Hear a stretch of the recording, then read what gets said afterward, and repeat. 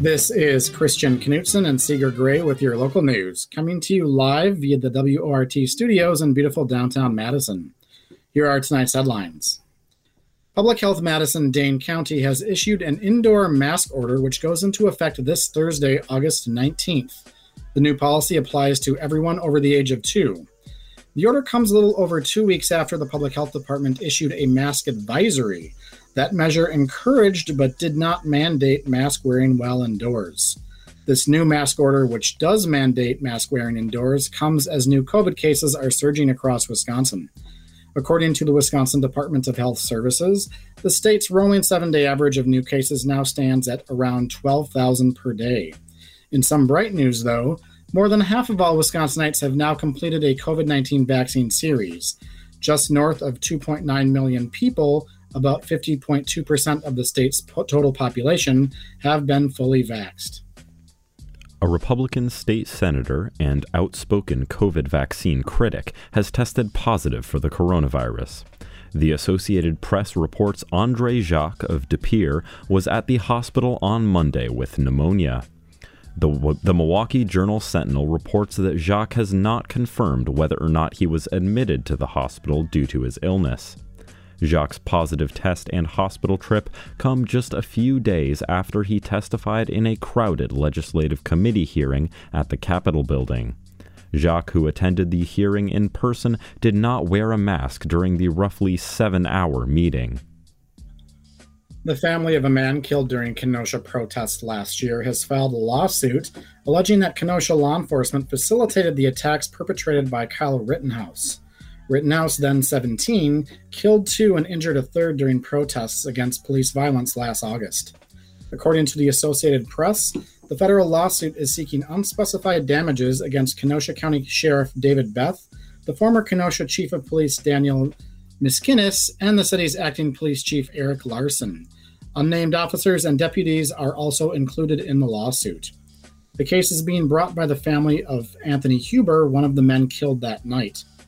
Per court documents, the Huber family argues that the defendants, quote, deputized these armed individuals, conspired with them, and ratified their actions by letting them patrol the streets armed with deadly weapons to mete out justice as they saw fit, unquote. Wisconsin Attorney General Josh Kaul is suing to remove the chair of the state's Natural Resources Board. The board is the governing and policy-setting body for the state's Department of Natural Resources. Its chair is Frederick Prane, a Scott Walker appointee who served on the board for 6 years. Prane's term theoretically expired this past May, although he has repeatedly refused to step down from the board. Kaul's lawsuit comes about a week after the Natural Resources Board approved a 300 wolf quota for this fall's controversial wolf hunt. That's more than double the 130 wolf quota recommended by the DNR's wildlife biologists. The Capital Times reports the Madison Metropolitan School District isn't currently considering a vaccine mandate for its staff. The decision comes as other large school districts across the nation are imposing mandatory vaccinations for their staff. According to data from the Wisconsin Department of Health Services, nearly 77% of people who live within the school district have received at least 1 dose of a COVID vaccine. That accounts for nearly 189,000 people. Madison's students will be heading back to classes in 2 weeks. Meanwhile, the Madison City Council is delaying a return to in-person meetings. Madison alders were set to return slowly to in-person meetings next month. That would have involved alternating between in-person and virtual council sessions. The Cap Times reports that alders will continue meeting over Zoom until further notice. The Dane County Board of Supervisors has also abandoned plans to return to in-person meetings. County board meetings will also be held over Zoom for the foreseeable future. And now, on to today's top stories. Yesterday, Madison's Transportation Policy Board approved new bus fare collection policies. Notably absent from the list, though, was a proposal to transition away from cash fares. WORT producer Jonah Chester takes the story from here. For the foreseeable future, Madison's Metro Transit will continue accepting cash payments for single-ride fares. while also implementing a system to accommodate tap cards and smartphone verification in the near future. Yesterday, Madison's Transportation Policy Board dropped a proposal to eliminate cash fares. Metro Transit General Manager Justin Sturenberg says that proposal may be revisited in the future. At some point in the future, if cash use drops to something that's extremely small, we may revisit that question. But for now, we'll move forward assuming that we'll continue to collect cash on all services. A citywide overhaul to the bus fare system is set to roll out in the next 2 years. Included in the approved overhaul is a reduced fare program for certain riders, ticket kiosks at some bus stations, and an initiative to allow riders to reload bus passes at local retailers. The proposals are part of a system-wide fare collection redesign that seeks to complement the city's forthcoming Bus Rapid Transit Program, or BRT. BRT will connect to the city's east and west sides using high-frequency, minimal-stop bus lines. The project is tentatively set to launch by the summer of 2024. The now-defunct measure to transition away from cash fare was in service of BRT's overall goal, speed. Metro Transit authorities hoped that moving to a cashless system would expedite the passenger boarding process. But the proposal faced some pushback. Susan DeVos is the president of Madison Area Bus Advocates. Speaking at a public hearing earlier this month, she expressed concerns that discontinuing cash fare could disenfranchise some riders. Certainly, slowing the bus was a popular argument against having bike racks on the front of buses or mainstreaming wheelchairs on regular buses. Arguments that fortunately did not prevail. The city has also considered wholesale eliminating bus fares, but according to an analysis by Metro Transit, that route could cost the city anywhere from $7.5 to $18.4 million annually. That estimate does not include additional costs from supporting the Bus Rapid Transit system. Also at yesterday's meeting, Metro Transit staff briefed board members on predicted cost increases for BRT. The project's anticipated cost now stands at $166 million. That's $6 million more than original estimates predicted. Sturenberg says that the increased price tag is due to the rising cost of materials and labor, a trend that's been playing out across the country.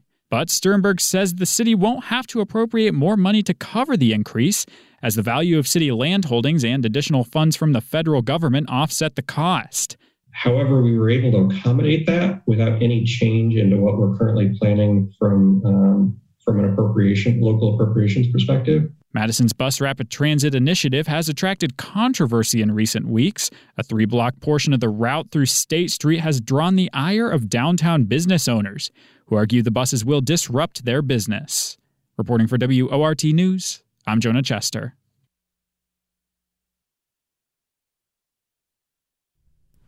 COVID-19 has been on the rise again this summer, prompting new concerns about the impact on nursing home patients. Advocates say it's time for the industry to require workers to receive a shot so that vulnerable patients don't become infected. For more, here's Mike Moen with the Wisconsin News Connection. In Wisconsin and around the U.S., there are growing calls for a COVID-19 vaccination mandate for nursing home staffs. A nonprofit says many facilities are failing to meet an industry goal. AARP says its latest tracking data show that only 18% of Wisconsin nursing homes have met the industry target of 75% of workers vaccinated. Collectively, only 60% of long-term care facility workers in America have received their COVID shots. AARP Wisconsin's Helen Marks-Dick says given the spike in patient deaths last winter, now's not the time to see vaccinations languish as variants spread. If you're walking into a nursing home unvaccinated, you're putting a lot of people at risk that have health challenges to begin with. AARP is gathering federal data as part of its COVID-19 nursing home dashboards, which are summarized in 4-week periods. Dick says there was a major push for nursing home vaccinations earlier this year, but things stalled over the summer. She points to industry fears of worsening staffing shortages as one factor. Generally, personal freedoms and questions about health effects are often cited by those who haven't been vaccinated yet. Dick says it's important for nursing homes to issue the mandates because there are roadblocks in trying to get policymakers to establish a requirement for the broader public. The rates are increasing slightly, And Wisconsin is doing better than average for both the number of nursing home residents and nursing home staff that are vaccinated, but it's still not at the levels we'd like to see. Groups such as the American Medical Association have called for vaccination mandates for healthcare employees, including long-term care workers. Coinciding with those calls is an increase in COVID case activity at nursing homes. Recent dashboards show a nationwide increase of 50% among residents. Mike Moen, Wisconsin News Connection.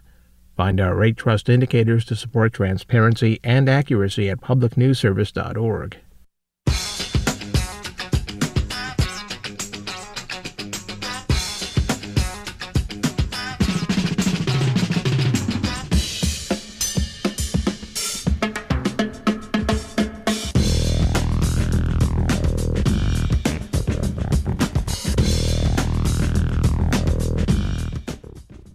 It's now 6:17 p.m. and you're listening to the live local news on WORT.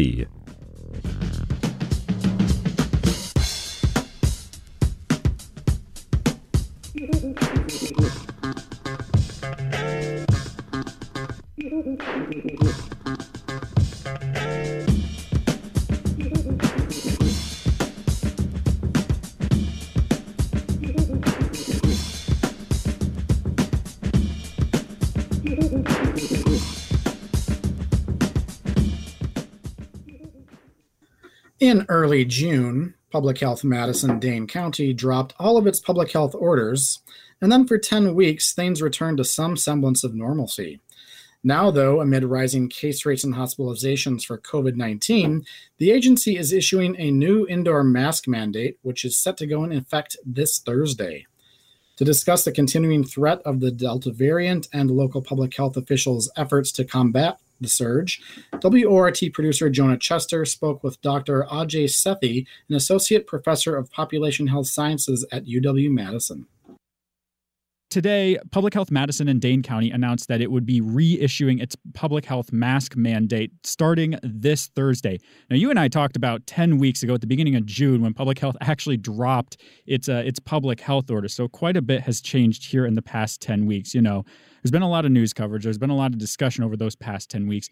But let's take a look back, sort of what went wrong, and walk me through the last 2.5 months from when those orders dropped until now. Where did things go so wrong, essentially? Well, one of the main things that happened was the emergence of the Delta strain, which, as we see in the southern part of the United States, is really devastating their healthcare system, buckling it, in fact. Here in Wisconsin, we have not had the same kind of spike, but its cases have been rising, and that's simply because the Delta variant is just so very infectious. And there's no community, even here in Dane County, where we have high vaccination rates, there is no community that's protected against the Delta variant because it's just so infectious. So do you feel that this mask mandate that's being reissued is warranted as a kind of precautionary step ahead of further Delta surges? I think so. We're headed into the fall where we know more activities are going to move indoors, particularly K through 12 education. And we really don't want to enter fall, having a spike with Delta that becomes just wholly unmanageable a little later. So right now it is good to take those precautions to limit the spread of this variant. And also, I think having a mandate just reminds everybody that COVID has not gone away. We have a new variant that has very different transmission dynamics, and it's a threat to us moving forward. So let's follow that straight and continue looking out into fall. You know, I started off this summer personally here with a lot of optimism after the public health orders got dropped. That was quickly dashed, so I'm rapidly becoming a pessimist. Let's look out into, let's say, October, November. If Delta continues in its current form, what are we facing going into fall and then into winter? Well, it's always been, we've been taking steps to, preserve our healthcare systems, and we obviously are at most hospitals, there's so many hospitals, are at or near capacity right now. Nobody's being turned away, as far as I know, for care, but we don't want to be in a situation where people are unable to get health care because the beds are filled with people who have COVID. So I think moving, into the fall, if we can just sort of prevent that serious surge, we might be in a better position And if we don't have this indoor mask mandate, if we just let things go as they might, we'll have a problem we just don't want to face. And I think we can look to our states to the south and see exactly what Delta can do. How alone is Madison in this regard in reissuing a mask mandate? You're actually out in California, in San Francisco right now, I believe, where they did reissue their indoor mask mandate.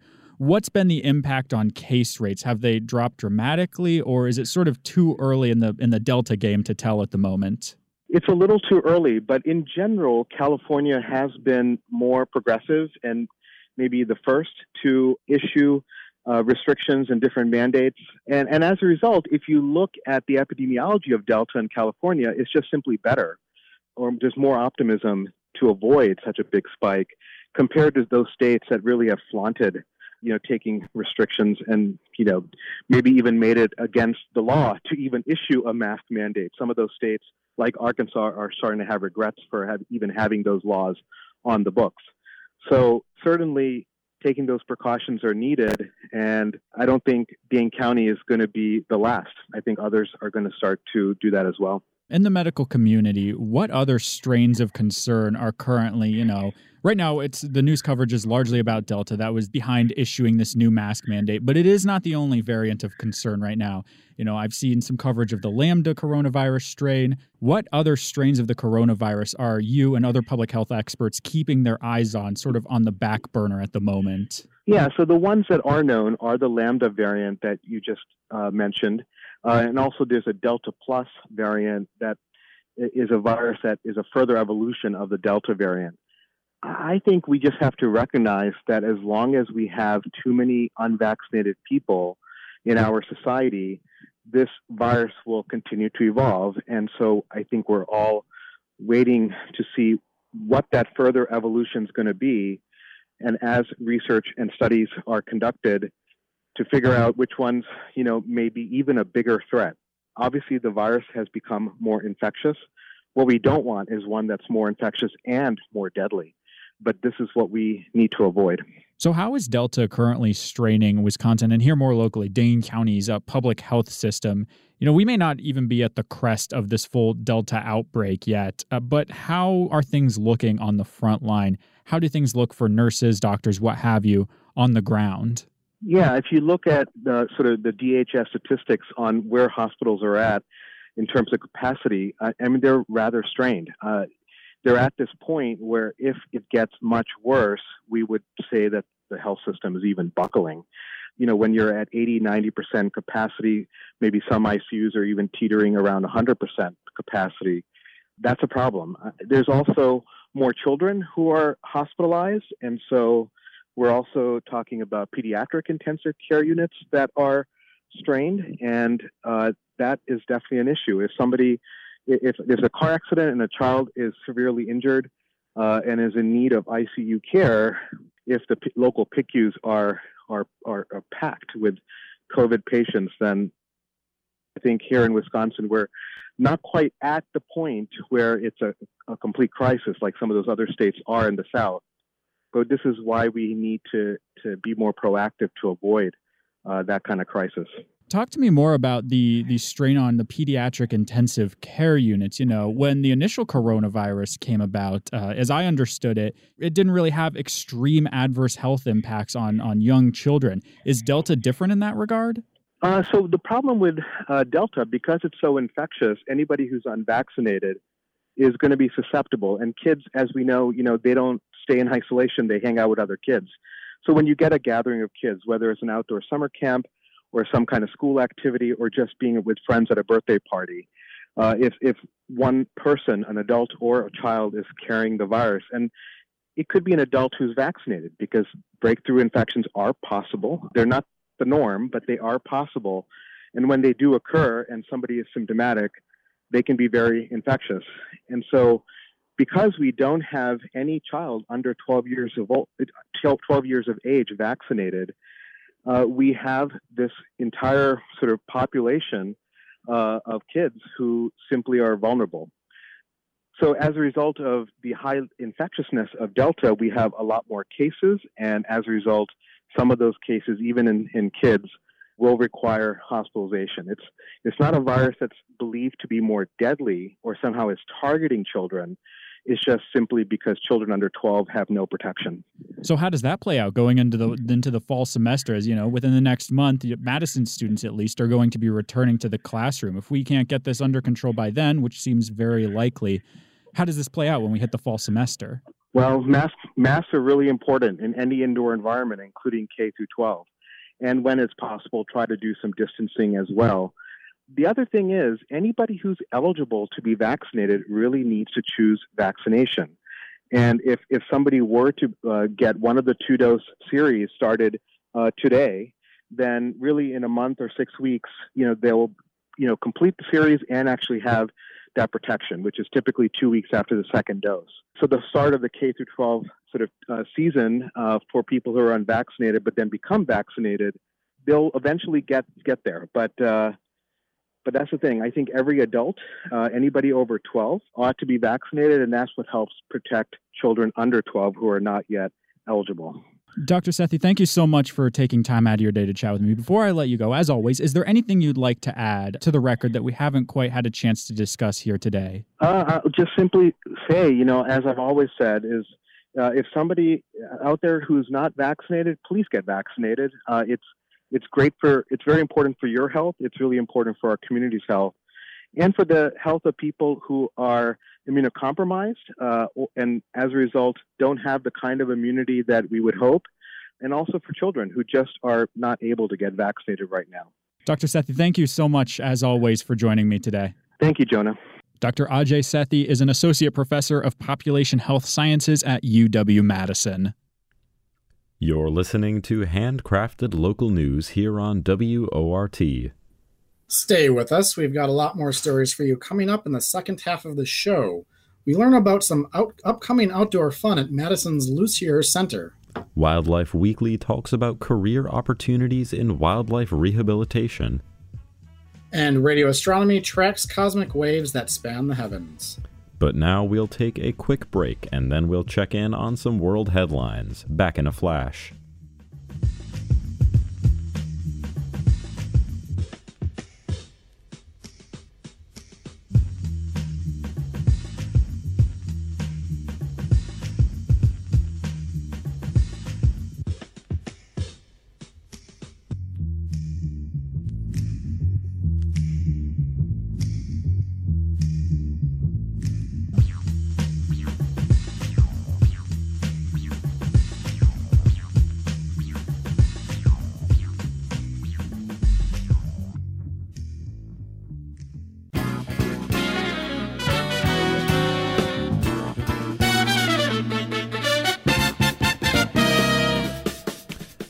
The time is now 6:32, and you're listening to the local news on WORT. I'm your host, Seeger Gray, here with my co-host, Christian Knutson. Thanks for joining us. With Dane County's new mask mandate, some folks' weekend plans may have gotten a bit more tricky for the foreseeable future. Thankfully, Madison's Lucier Center provides safe, socially distanced outdoor fun for the entire family. For more on the center's upcoming events, WORT producer Jonah Chester spoke with Lael Pasquale, the manager at the Lucier Family Heritage Center. So, the recent heat may indicate otherwise, but summer is sort of slowly coming to a close here in Wisconsin. So talk to me about what y'all at Lucier have been doing the past couple months during the brief 2.5-month period where we didn't have any public health orders. Talk to me about the programming you had these past few weeks. Yeah, thanks for having me. We have had a wonderful summer here at the Lucier Family Heritage Center. We are part of Dane County Parks, and we run our youth programs and a lot of our public engagement programs. So this summer has been really fun and really busy. We've had everything from field trips with local summer camps and community centers.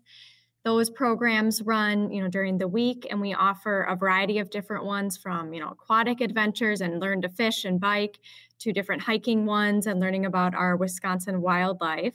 We also have had a number of public events for families and for just our general community that include movies in the park, presentations in the park that feature all sorts of different topics from sustainability, geology, stormwater, community gardens, and kind of pollution prevention programs. And then we also have some other fun ones like our Art in the Park and Yoga in the Park programs that are run with partner organizations. So it's been a really fun summer. We've had everyone from youth to active older adults come out and just kind of enjoy the park. So for the folks who may not know, and sort of backing up a little bit, I probably should have started off with this, but tell me more about the Lucier Center. What sort of is your mission? What do you do in the community? So the Lucier Family Heritage Center is part of Dane County Parks. We are located in William G. Lunny Lake Farm County Park, just about 10 to 15 minutes from downtown Madison. At this facility here, we run a number of private events like meetings, banquets, weddings, and retreats, but we also have a strong focus on environmental and outdoor education, where our main focus is connecting our community and community partners to the outdoors and our natural areas. We do a lot of programming around learning and connecting with nature and really having multiple experiences out in our parks. We work with everyone from kindergarten through our active older adults, and then we do have some preschool and kind of toddler programs that we do a couple of times a week. All of our programs range. We try to keep them as accessible as possible. So we have some that are free, some that are by donation, and then a few that do have a fee tied to them. And we try to spread out some of our programming from just being here at the center to doing outreach in other facilities or other parks around Dane County. So now getting back to the programming y'all offer, looking into the fall, what do your offerings look like? With the recent announcement of Public Health Madison-Dane County of the new mask mandate, I'm not sure if that complicates any of your programming for the fall going forward. Yeah, so good question. Right now we are planning on moving forward with a number of our events. We're very fortunate that we can host almost 100% of our events outdoors. As a park facility, we utilize our open spaces and our covered outdoors shelter areas for most of our events. So with that in mind, we've been able to successfully have most of our programs be totally outdoors. We are still continuing our presentations in the park series. Those are Thursday evenings, and they start at 6 p.m. We have Delta Beer Lab that comes out and serves beverages for purchase. And then we have a fun environmental topic each week. We also have our final Movies in the Park coming up on August 26th, and that will be Disney Wings of Life. And then a really fun new event we have this year is our Monster Dash 5K. That's a walk, run, or roll through the park. It's on both paved and some grass trails, and that will be on October 15th, and we'll have a spooky movie afterwards. I want to circle back around to something you just mentioned there that particularly piqued my interest. Tell me more about that beer lab you have planned.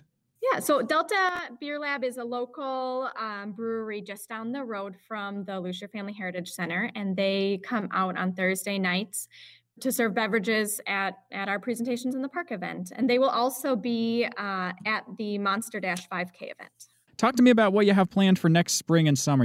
I'm not sure, do you do anything over the winter? Wisconsin winters, personally, I don't like to get outside too much. But tell me about what the next few months past fall look like for your programming. Yeah, so we love winter, right? So, there's always something fun going on in the parks. A lot of our parks have different candlelight ski events or snowshoe events. And we at the Lucier Family Heritage Center will also be putting on some Learn to Snowshoe events. And those events are, open to families. We have snowshoes that we provide as part of that. And we just do a really easy introduction to snowshoeing so that you can test it out and see if you like it. So if that's something that you'd be interested in, definitely keep your eyes open on our website, which is lucierheritagecenter.com, which is, I'm going to spell out because it's a little complicated, LUSSIERHERITAGECENTER.com. And then do you have anything planned for spring and summer of next year, or is that still sort of up in the air? How far out in advance do you plan your events? Yeah, so we will start making our announcements for our all of our summer adventures in the winter. So probably January and February, we'll have everything set that we plan to do. But we do plan to move forward with our youth programming field trips that we did this summer again next year. So groups would be able to sign up for those. And we do plan to continue our In the Park event series. So, the movies, presentations, and then art and yoga that we have going on. Lael, thank you so much for chatting with me today. Before I let you go, is there anything else you want to add to the record about Lucia's programming over the next few weeks? Anything we haven't had a chance to touch on that you want to let the greater Madison and Dane County community know about that you got going on? Yeah, I guess I would just say that there's always something going on in one of our Dane County parks. So whether it's with the Lucier Family Heritage Center or one of our fantastic Park Friends groups, there's always an event going on. I can pretty much guarantee there's something every weekend in all of our different communities that have parks. So from, Waunakee to south of Oregon, all the way from our eastern and western communities in Dane County, there's always something going on. So on our Dane County Parks website, just danecountyparks.com, there's an event page. All of the Heritage Center events are there. And then all of our Park Friends Group events, from volunteering to family-friendly events to different learning workshops. There's always something going on. All right. I've been joined on the other end of the line by Lael Pasquale, the manager at the Lucier Family Heritage Center. Lael, thank you so much for taking time out of your day to chat with me. Thanks, Jonah. I really appreciate you having me out. Are you someone who loves wildlife?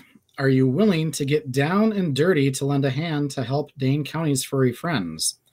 If the answer to either of those questions is yes, then you may want to consider a career in wildlife rehabilitation. In this archival episode of Wildlife Weekly, which originally aired last October, feature contributor Jackie Sandberg details what it takes to work with the Humane Society's wildlife rehab team.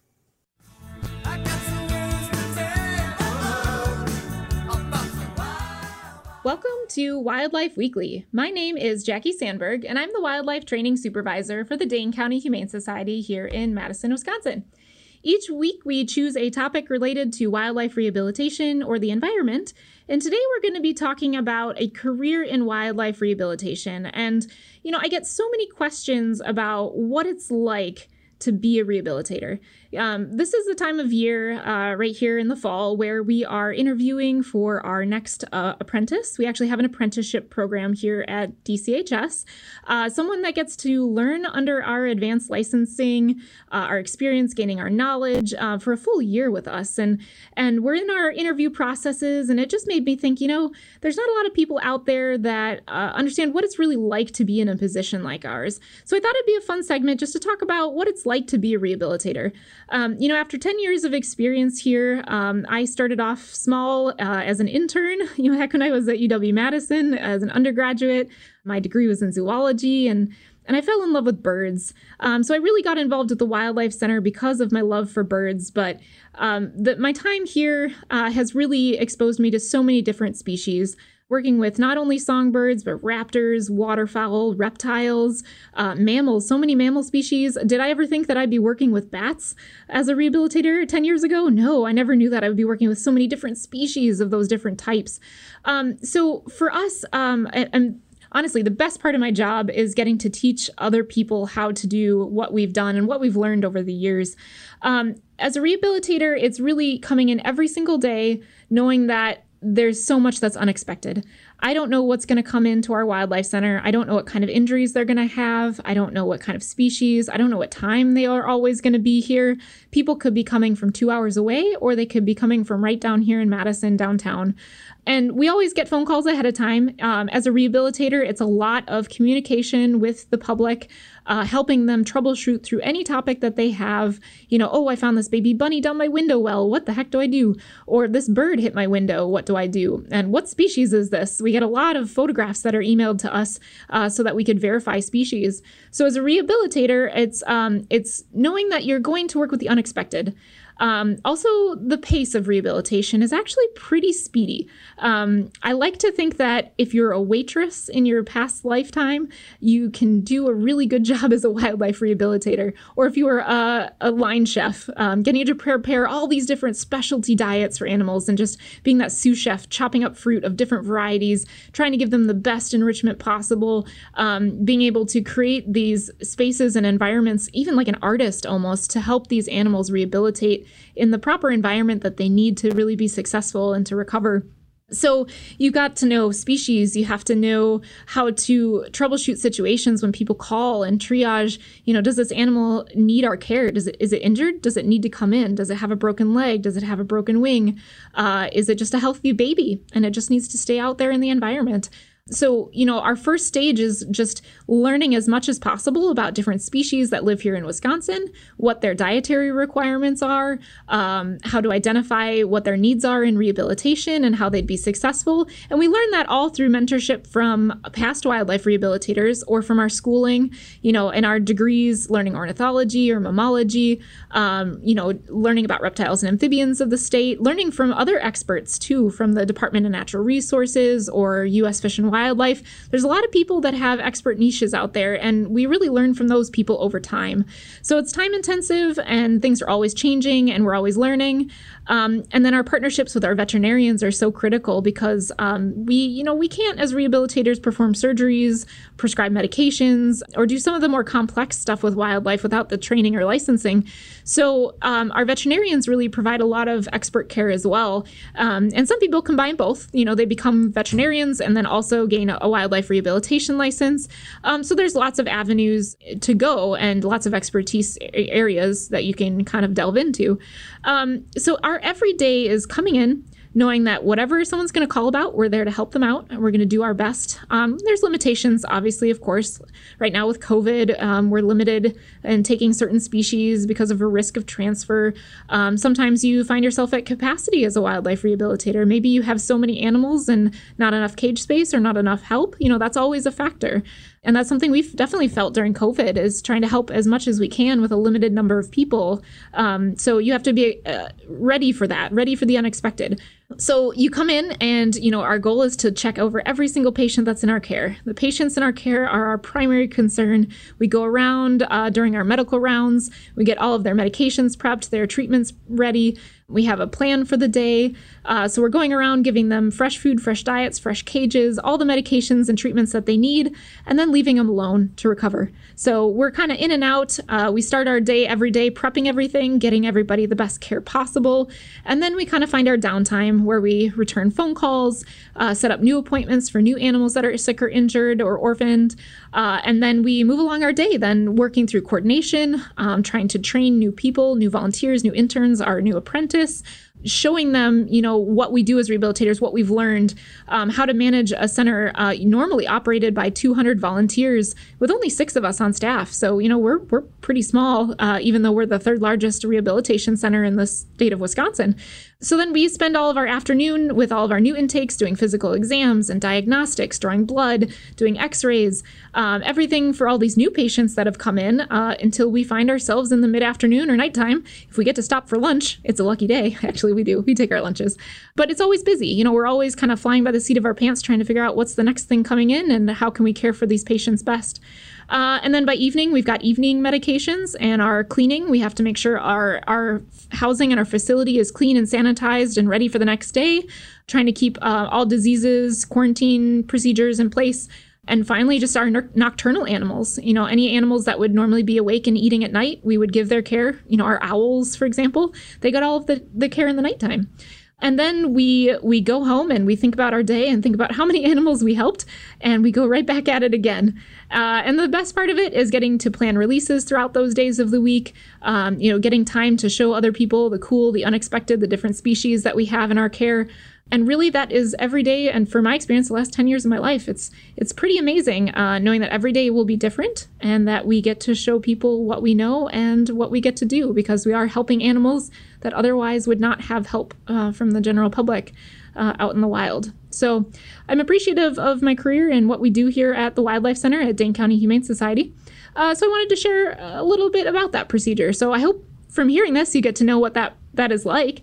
And we hope that maybe someday we get to meet all of you if you ever think about volunteering, obviously post-COVID, or if you ever become an intern with our program. Definitely something fun to do throughout the year. So yes, that's a little bit about a career in wildlife rehabilitation. This has been our Wildlife Weekly segment. And if you ever need to call us, give us a call at 608-287-3235. This has been Wildlife Weekly.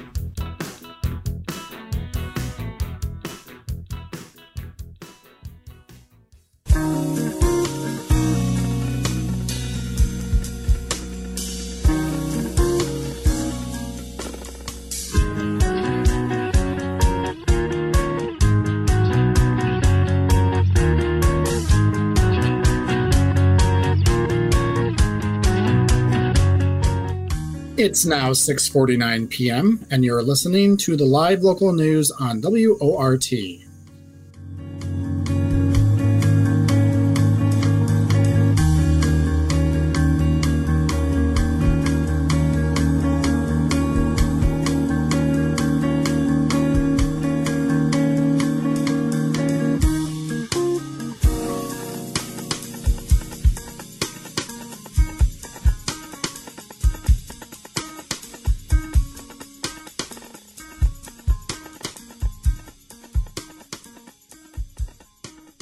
The Grammy Award-winning artist and one-time presidential candidate Kanye West once said, "Waves don't die." That claim holds true in space, as waves of light and other forms of energy can radiate outwards for countless light years.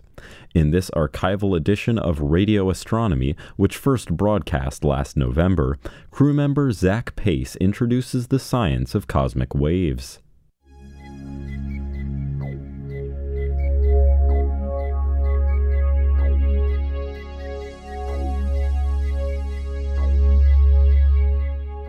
How many different kinds of waves are letting you hear my voice today?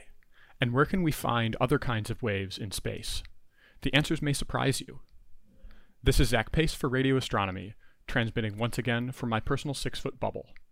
Today we're going to talk about waves. If you walk by a lake or river, you see them wash up or break on shore, but that's not all. Waves underlie how humans experience the world, and how we interact with it through technology. I'm getting ahead of myself, though.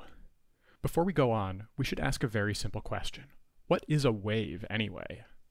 A wave is simply a disturbance that changes with time and moves through space.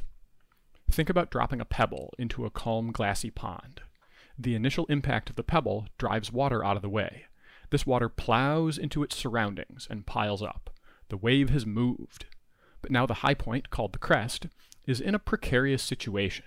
It's higher up than its neighbors, and so it's pulled back down towards being flat. A lot of that water being pulled back down plows into its neighborhood, moving the wave a little more. But some of the water overshoots being flat compared with its surroundings and dips below level, forming a trough. This cycle continues as the wave moves on and on. The number of times per second that one specific place on the water's surface oscillates up and down in one full cycle is called the wave's frequency. So, to sum up, a water wave on the surface of a pond initially responds to a disturbance, but propagates through space because gravity is trying to equalize the water level. Remember, this is the definition of a wave, and so we're able to apply the lessons we've learned from water waves to other kinds of waves. In fact, there's another kind of wave that's responsible for how people communicate, and it's probably how you're interacting with this broadcast. That kind of wave is a pressure wave, more commonly known as a sound wave. Just like waves on the surface of a pond are pileups of water regulated by gravity, sound waves are pileups of air regulated by pressure. A sound wave moves as air becomes minutely denser, and then some excess particles of air move out of the way and create a new overdensity next door. People with a sense of hearing, that's most but not all people, perceive the very small changes in air pressure produced by someone speaking, clapping, ringing a bell, or playing a violin as movements of tiny hairs in their inner ear. Depending on the frequency of the wave, which remember is the number of cycles per second between high and low pressure, different hairs inside the inner ear are stimulated. The brain interprets the movements of these different hairs, all sensitive to different frequencies of pressure wave, as different pitches of sound. Okay, so you're hearing my voice because a car's speaker or your earbuds or your home sound system is making pressure waves in the air. But for all of you listening over the radio, there's another different kind of wave that's involved. To understand it, we have to talk about how it propagates. Instead of gravity or pressure, this new kind of wave requires electric and magnetic forces to move through space. More specifically, electromagnetic forces act when you move electric charges around. Electric charges basically come in two varieties, positive and negative. There are just about as many positive charges in the universe as negative charges, but it's possible to separate the two kinds of charges. The negative charge is carried in the electron, which is a very small particle that usually lives in an atom. But if you separate an electron from an atom, you can move the electron around and manipulate it. Now suppose you put an electron on the end of a stick and started to wave the stick around, up and down repeatedly. The environment around the electron starts to experience an electric field that changes every time the charge completes one cycle, up and down. This changing electric field, in turn, causes a magnetic force to be exerted in the area, as nearby charges sort of try to compensate for how the electric field is changing. Lo and behold, this causes more nearby charges to wiggle around, and the signal propagates to nearby. So by wiggling around an electric charge in one place, we can cause electric and magnetic fields to wiggle around far away. These rapidly changing electric and magnetic fields combined are called an electromagnetic wave, sometimes also called electromagnetic radiation or a radio wave. And it's no coincidence that the radio receiver in your car or stereo system is called a radio. It's named after the kind of waves it picks up. When the show is broadcast, the radio station is basically wiggling around a charge, but in a very precise way, and in a way that your receiver can interpret and decode into the sound of my voice. Radio waves aren't just limited to broadcasting a signal for communication, though. They're also crucial to how astronomers observe the universe. It turns out lots of things in the universe emit radio waves. After a star explodes and goes supernova, its remnant has a massive magnetic field, which interacts with nearby electrons, causing radio waves to be emitted. Radio waves which we can tune receivers to on Earth in order to study those objects. In fact, most fields of astronomy use radio waves in some form or another. They're a hugely important window that we use to learn how the universe behaves. Today, we discussed 3 different kinds of waves that are part of our everyday lives on Earth. Gravity-driven waves, like you might see on the surface of a pond, pressure waves that your brain interprets as sound, and radio waves that propagate because of electric and magnetic fields. Electromagnetic waves are used on Earth to transmit signals like radio, and are emitted by objects in the universe like supernova remnants and galaxies. For more information, you can visit the website of NASA's Goddard Space Flight Center and their Imagine the Universe portal, which discusses the different kinds of electromagnetic waves present in the universe. Thanks for joining us today, and have a stellar week.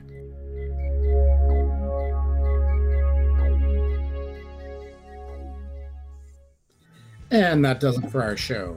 Thanks for listening to WORT's Live Local News at 6. Special thanks to feature contributors Jackie Sandberg, the radio astronomy crew, and the editorial staff at the Daily Cardinal.